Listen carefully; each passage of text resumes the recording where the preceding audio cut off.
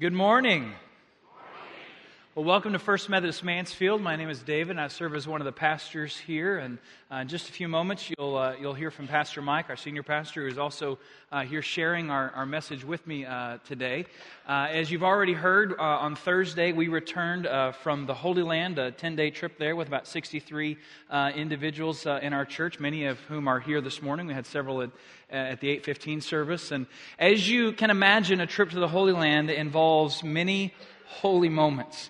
Someone asked me last night, what was your favorite thing about the trip? And I thought, you can't pick one thing, but several come to mind as I think about just moments where you felt the presence of God. So we were in the Church of St. Anne's, which is near the Pool of Bethesda. It marks the spot where Jesus healed a man there, John chapter 5, if you want to read that story. Beautiful, beautiful space. Acoustics in that room are just, they're heavenly. And so in that room, our group sang How Great Thou Art. Beautiful, holy moment there. You remember that one? We were there, yeah. And then at the church by the shores of the Sea of Galilee that marks the spot where the resurrected Jesus shared a meal with his disciples and asked Peter the question, do you love me? We were there right by the Sea of Galilee. I walked in and there was this group from Russia that began to sing a song that I recognized, not because I knew any of the words that they were saying, but it was a tune that was a song of my own faith. And yet I heard it in a different language, a holy moment to be there in that place. But it was also a holy moment to get off the plane at DFW and to look through the window at the baggage claim and to see my wife sitting out there waiting to pick me up. It was a holy moment to come here to pick up my 5-year-old and to give him a hug and to see my daughter for the first time after 10 days. And it's a holy moment to be here this morning because there is something holy about being home here. And so we're delighted to be here with you. Just a few pictures to tease for you what we're going to be sharing with you over the next 6 weeks in the series that's coming up, Discovering the Holy Land. Just a few images from our trip. You see some pictures there of Jerusalem. You'll see our group there in the Jordan River. There at the Western Wall, you'll see a pretty neat shot of the Sea of Galilee.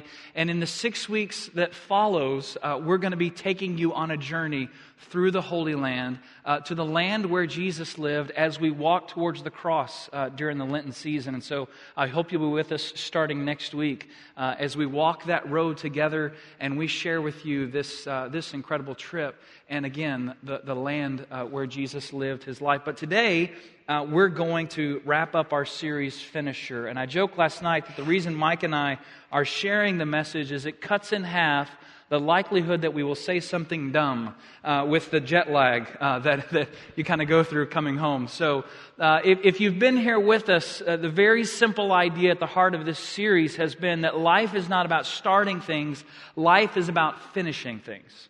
Whether we're talking about marriage or kids or a career or many different aspects of our life, we'd say that life, the point of life is not to start something, the point of life is to finish something, that we want to be finishers, that our hope and prayer for each person who's a part of this family of faith is that you would live in such a way that one day you would be able to speak the words that the Apostle Paul says at the end of his life when he says, I have fought the good fight, I have finished the race, and I have kept the faith. That is a definition, that's a picture of what it looks like to be a finisher. And that's what we want for all of us, is that we would live in such a way that we would one day be able to say, hey, no regrets, because I fought the good fight, I have finished the race, and I have kept the faith. And so over the last 3 weeks, that's what we've talked about, is how we as individuals train ourselves to actually live the life that Jesus lived so that we might be finishers. We may finish the race of faith well. If you were here last week, you heard a great sermon from our bishop on the idea of training triumph over trying, that we don't just simply try to follow Jesus, but that we train ourselves in such a way that we can live the life that he lived. That's what we talked about the last 3 weeks. Today we're talking about how the church, how our life together, how we can be finishers as a family of faith. And so we begin today with this question: what's the finish line for us together? What's the finish line for the church? What's the goal for the church? What's the vision for our life together? And I hope you already know the answer to that question because we lift it up over and over again. It's printed behind me on the wall. That our vision Our mission is to make disciples of Jesus Christ who will love God, love others, and serve the world. For us, as we think about direction in our life, this is true north.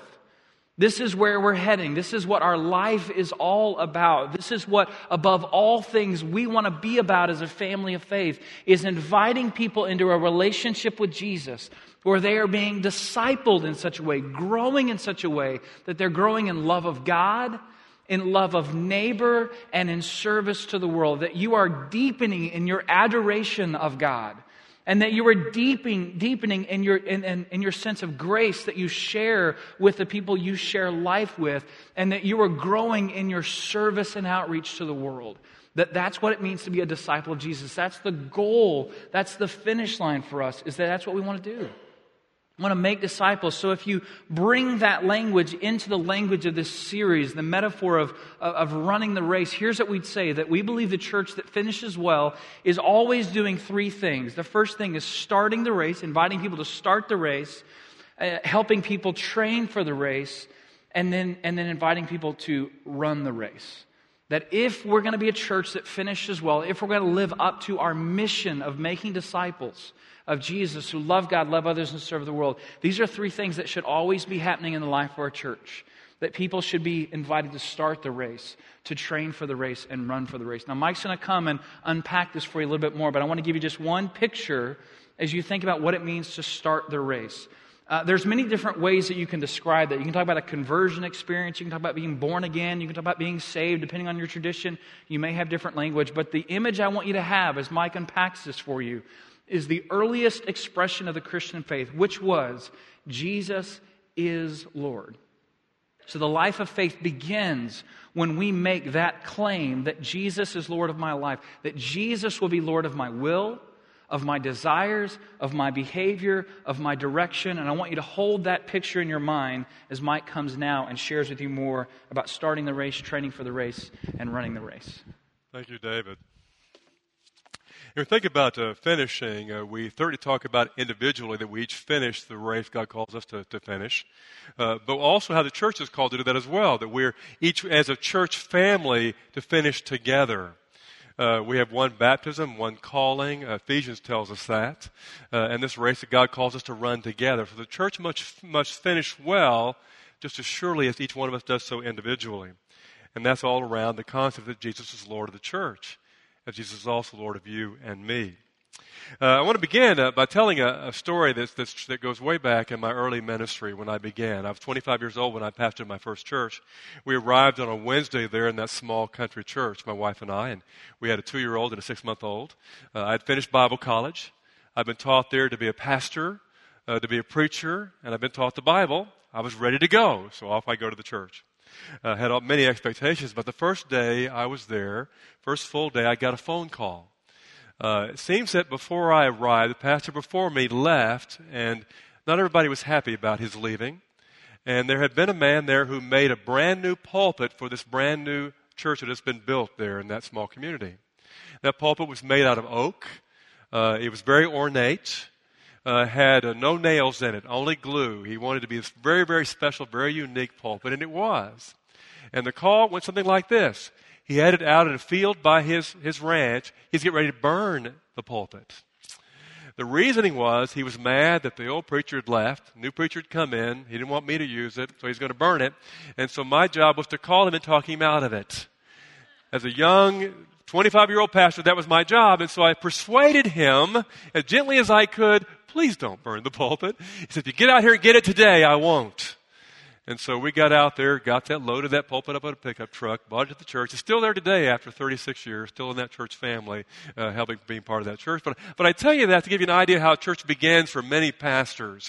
And so I learned in those years that my job was to, and I'd seen it modeled by pastors that I had growing up in the church, my job was to pastor people, preach good, and work really hard to kind of build the church. That was my job, to create success for this church through growth and whatever else we felt like we should be doing. So that's what I did for 4 years and had success. The church grew, it developed, did better than it had before me, and that's what happened. Now, When I left there, I went to another church for 9 years, did the very same thing. I pastored really good. I preached as well as I could. I worked really, really hard and built that church. In fact, I did everything there.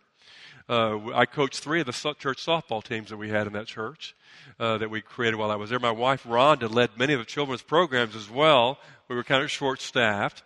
And so that's what I did. And so my idea of the church was this. Now, if our mission statement is making disciples of Jesus Christ who love God, who will love God, love others, and serve the world, I thought in those first 13 years the mission statement was work as hard as you can till you kill yourself.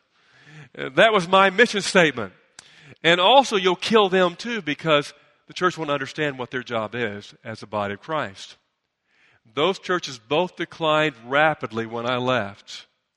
Both churches barely survive today. They hang on by the skin of their teeth. I failed those churches. I've had to confess my sins since then, that I centered the church upon my hard work and my sweat equity rather than the calling of Christ or the mission of the church or the finishing that they were called to be. And so I didn't know any better. I have since learned. I have grown. I have matured. It's about the mission of the church, the calling of Jesus Christ, finishing together. Ephesians says it this way, that we are to live out the calling of Christ. Ephesians chapter 4. As the body of Christ. One faith, one baptism, one mission. And David said it well. Jesus is Lord, being that core word that moves us as a church to say we're going to finish, but first we must start the race. What does starting the race look like? What does it mean in biblical teaching? I think at first it really means this. And the word I would use would be conversion. To start the race, we must be converted. We must, in our life, be transformed in such a way that we decide that I'm no longer Lord of my life, that Jesus now is Lord of my life. And the word we have around that is saved, born again, salvation given, being made new, renewed. Many words the Bible uses to speak to that, but that's a supernatural thing, where God actually changes a human heart. We submit to His authority in our life. We accept His grace and salvation. We are converted. We begin the race together. So we begin with starting the race. And the word is conversion. Then we train for the race. If conversion is about starting, then training, the word is discipleship. The word discipleship means we decide we are and I am going to follow Jesus Christ. What does He teach me? How should I live? What should I do? Who am I becoming? Walking with God as Christ did. And that is discipleship. What is a disciple? What is it to be converted to Christ? What is it to be born again and love God and love neighbors, we talk about in our church? So we move from conversion to discipleship. This is a journey we have as a church as we mature and grow and expand who we are as people of God. And the third aspect of this is then running the race. We run the race. And what is running the race? We begin in the church. We recognize how much we need everything the church offers. The preaching, the teaching, the leadership, the guidance, the model. We need the church really, really desperately when we begin in our journey as Christians.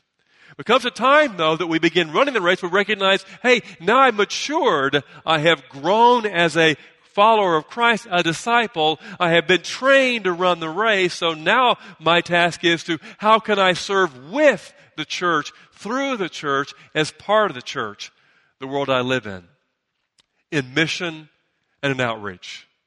That's how we know we've matured. We recognize that now it's about the church needs what God's done in my life, and I'm going to give that to the church, through the church, in service and mission, outreach, making a difference in the world we live in. That's part of the journey of growing in our faith. And any race becomes that. We start. We train. And then it comes a time we're supposed to run, with that being the core value of the church. And that's the mistake that I made in those first 2 churches for 13 years of my ministry. We never got to running the race. I was constantly simply leading them to be converted and blessing them and taking care of them, but I never challenged them to go beyond that. And so I failed them as a church family. When I left, those churches declined because the one who moved them was now gone, instead of Christ being Lord, and I'd made that error. So now I want to share a little bit with you what's happening in the world we live in right now. And you may know some of these things already, but the church nationally is really declining, has been for a long time. The Methodist Church certainly has been doing so, having lost 5 to 6 million members in the last 40 years. That's a lot when you only had 12 million to start. So our denomination is down to around 7 million members in the U.S. At one time, we were almost 10% of the population. Now we're negligibly part of the population. That's a terrific change. That's true with every denomination in the country, not just ours. We add now non-denominational churches and others that have grown rapidly in the last 20 years. Many of them are beginning to decline and experience that as well. It's a national phenomenon that's happening for a number of reasons. There are many statistics that speak to this, but I'm sharing really a quick summary of what's happening. First, saying that around the nation, baby boomers are dropping out of the church. Now, I'm a baby boomer. Somebody born between 1946 and 1964 is a boomer. I see many boomers out there with me. Why are boomers dropping out after 20, 30, 40, 50 years in the life of the church? Here's one of the reasons, I think, that some have just got a little bored, just plain bored. I heard that sermon before. They may be thinking, I know that. I read that part of the Bible. Yeah, I've been to lots and lots of services many times, and so I've been there and done all that, and so I don't think I need it anymore. Maybe they might even say, I don't need that anymore. I've heard it all. I've been taught it all. I've got it all down in my head. And so boomers are dropping out around the nation. And why is that? I think not only because they're bored, but because somehow they've never got to the place where they are, some are anyway, running the race. They got tired of training. I'm tired of training. Wins the race. They never accepted the challenge because now it's about the challenge. How is God challenging me that He might use me to change the world, to do mission, to really connect in that way? And that's the challenge God gives each one of us that carries us beyond I'm bored to I'm inspired, I'm excited. Look what God is doing in my life and the life of my church. I want to connect that way, and that's the answer. We must move to finishing, running the race, and not just training all the time and saying conversion's done. I believe in Jesus. Now what am I going to do about my belief? Then we have the millennial generation, which is a very young generation, the 20s mostly. Millennials either are dropping out across the nation or not connecting in the first place. And why is that? There are many reasons. I'm summarizing very quickly what I think it is. And one of the reasons is that the church has its values, biblical values. Here those values can be defined in this way. And yet the culture has another set of values. There's always a tension between the cultural values and the church's values. That's always going to be the case. But those differences now are widening. At one time, those differences were here when I was a young Christian. My parents were young Christians, they're even closer together. But it's further and further and further apart. The values of the church, the values of biblical faith, the values of the culture, is getting so far apart that some of the millennials are saying, well, I'm going to stay with the values of the culture. This is what I know and understand, believe in. And so sometimes they don't want to jump the chasm to what does the Bible teach my faith should be about. And so there I use the word calling. What really is my calling? What is the calling of Jesus Christ? What are biblical values? If boomers need to accept the challenge, millennials need to think about what really is my calling as part of the church. What is my calling as one who lives out biblical values? What is the calling I have as Christ calls me to live and share my faith? Might be around the millennial, the challenge there. There's a third phenomenon that's happening nationally, and that is young families are sometimes dropping out or not getting connected. There was a time that every young family wanted to be part of the church. They wanted to raise their kids in church, but that's changing today.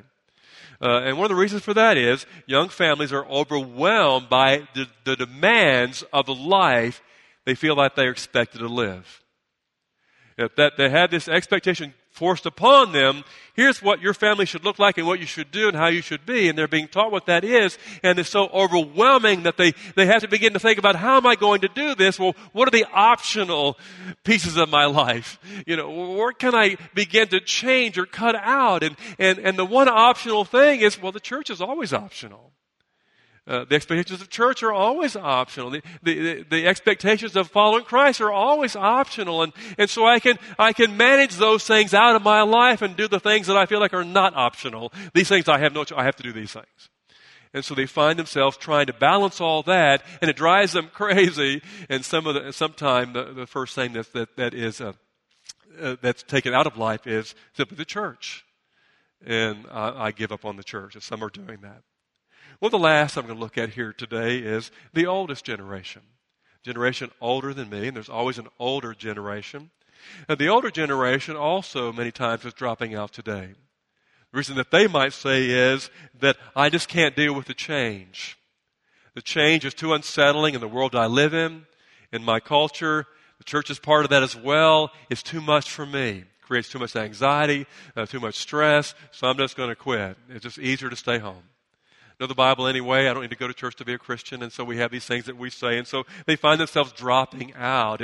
And they find themselves not in a place where they're going to finish. And here's the problem with that. That the rest of us build our lives upon those who are finishers. We build our lives upon the finishers. The church dies without the finishers. Without those who say, you can count on me. You can depend upon me. I'm going to be there. I'm going to be here. I'm going to give. I'm going to serve. I'm going to be an example. I'm going to love God, show you what that looks like. I'm going to finish. And you can build your life upon that, whatever you are in your life. And so if the boomers are about accepting a challenge, and millennials are about hearing the calling, if young families are about setting priorities, the oldest generation must be about finishing. Because the oldest generation sets a tone for everyone else, and we must do that when we reach that time and stage of our life. So hear those words. So go back to the beginning then today, and what I said to start with. And that is my first two churches, 13 years, I realized I failed those churches, and because I simply pastored and taught and worked, trying to make the church go without teaching people to run the race and to finish the race, and to be followers of Christ themselves. And so I confess to God, forgive me for doing that. We don't want to do that here. So Pastor David and I and other staff talk a lot about how we can help lead this church to continue to be a church that's going to finish in what God calls each one of us to be and do in the world we live in. Around the simple method today we're talking about, which is starting a race and training for the race and running the race, a very clear biblical analogy we're showing right now. And so that's where we are. And David's going to finish his message today and kind of bring us to a conclusion. He's ready to do that now. I want you to hear those words again. The rest of the people build their lives on the finishers. The rest of the people build their lives on the finishers. And I wonder if in hearing that, you in your mind are thinking of someone who lived faith well for you. Perhaps you're here today because of them, because of their love and grace that they share with you, but because of the adoration that you saw in them for Jesus and the way they followed Him. Maybe it was your parent or a grandparent, a Sunday school teacher, a coach, a lifelong friend, but someone who has lived the life of faith for you well and taught you what it means to be a follower of Jesus. I bet there's someone in your mind. There's many who fill my mind. Several months ago, I was at a conference, and I was asked to develop a life theme. Again, the same idea here of the finish line, the goal, the vision that we have for the church. The challenge was, what is it for you, David? And this is what I came up with, that I'm a follower of Jesus, and my life is about helping people follow Jesus. I'm a follower of Jesus, and my life is about helping people follow Jesus. Now, I want you to hear the distinction there, that as a pastor, my goal and my hope and my vision, my life is not about inviting people to follow me. It's not. That would be failing. My life is about helping people follow Him, about following Jesus. And the people who have been finishers for you in your life, that was their goal for you as well. That was their hope for you as well. While I was in Israel, I marked the first anniversary of my papa's passing, my dad's father. And at his funeral, I heard for the first time my dad tell the story of the night that my dad gave his life to Jesus, and he told his dad, my papa, about that. And he told, again, for the first time I heard my dad describe his own father weeping as he heard his son talking about this conversion experience in his life. It was a reminder to me that for my papa, his goal was not that we would love him, but that in the love he shared with us, that we would learn to love Jesus. That's our hope. Now, if Jesus is Lord, if that statement is the beginning of the race, if that's where the race starts for us, then maybe the question we should ask ourselves is, how often do we need to start the race? Well, the answer is probably every single day. Because every single day we wake up and we have to answer for ourselves the question, who will be Lord of my life today? Who will be Lord of my will and my desire and my behavior, the direction of my life? For some of us, we need to ask ourselves that question the first thing out of bed, and then probably 30 minutes later, we're faced with that question again, right? Who is going to be Lord of my life today? Who's going to direct my will and my desire and my behavior? So understand that starting the race and training for the race and running for the race, this is not necessarily a linear process. This is something that we're all doing every single day. There are days that we go out to run and we fall on our face. And when we do, we say, I need to train some more. I need to practice this forgiveness and grace more. And understand that the training process is for the purpose of running the race. We're here today in worship. And part of what we're here to do is to share gratitude to God. Together to lift our voices and say, God, we love you and we praise you for loving us. Thank you for this gift. We express gratitude to God, but part of the reason that we do that here is so that gratitude becomes the natural expression of our lives. So that what happens in this place also happens tomorrow morning and on Tuesday at lunch. And Thursday when you're there at the office, and Friday when you're gathered around the table with your family. Training is not for God's sake. When we open the Word, God isn't up in heaven just feeling so flattered that we've picked up the Bible again. No, what the Bible is it's God's gift to us to train us for righteousness. So understand this, that our hope for you, our hope for our church, is that you would follow Jesus. That you would grow as a disciple of Jesus, and in growing and training yourself, you would begin to run the race that God has called you to run, and you would run it well. Because the rest of the people, those here among us today and those who will come after us, their lives will depend on whether or not as a church, as a family of faith, we finish well. So that's our prayer. God, help us together to be finishers. Let's pray together. Gracious God, we pause and we ask that you would help us to be a more beautiful expression of the church. That as we come together today, Lord, as brothers and sisters, to receive again this gift of Holy Communion, remembering your body broken, your blood shed, your grace shared with each of us, that this grace would transform us, God, into being the people you have called us to be. Help us to receive the blessing and help us to share the blessing. In Jesus' name, amen.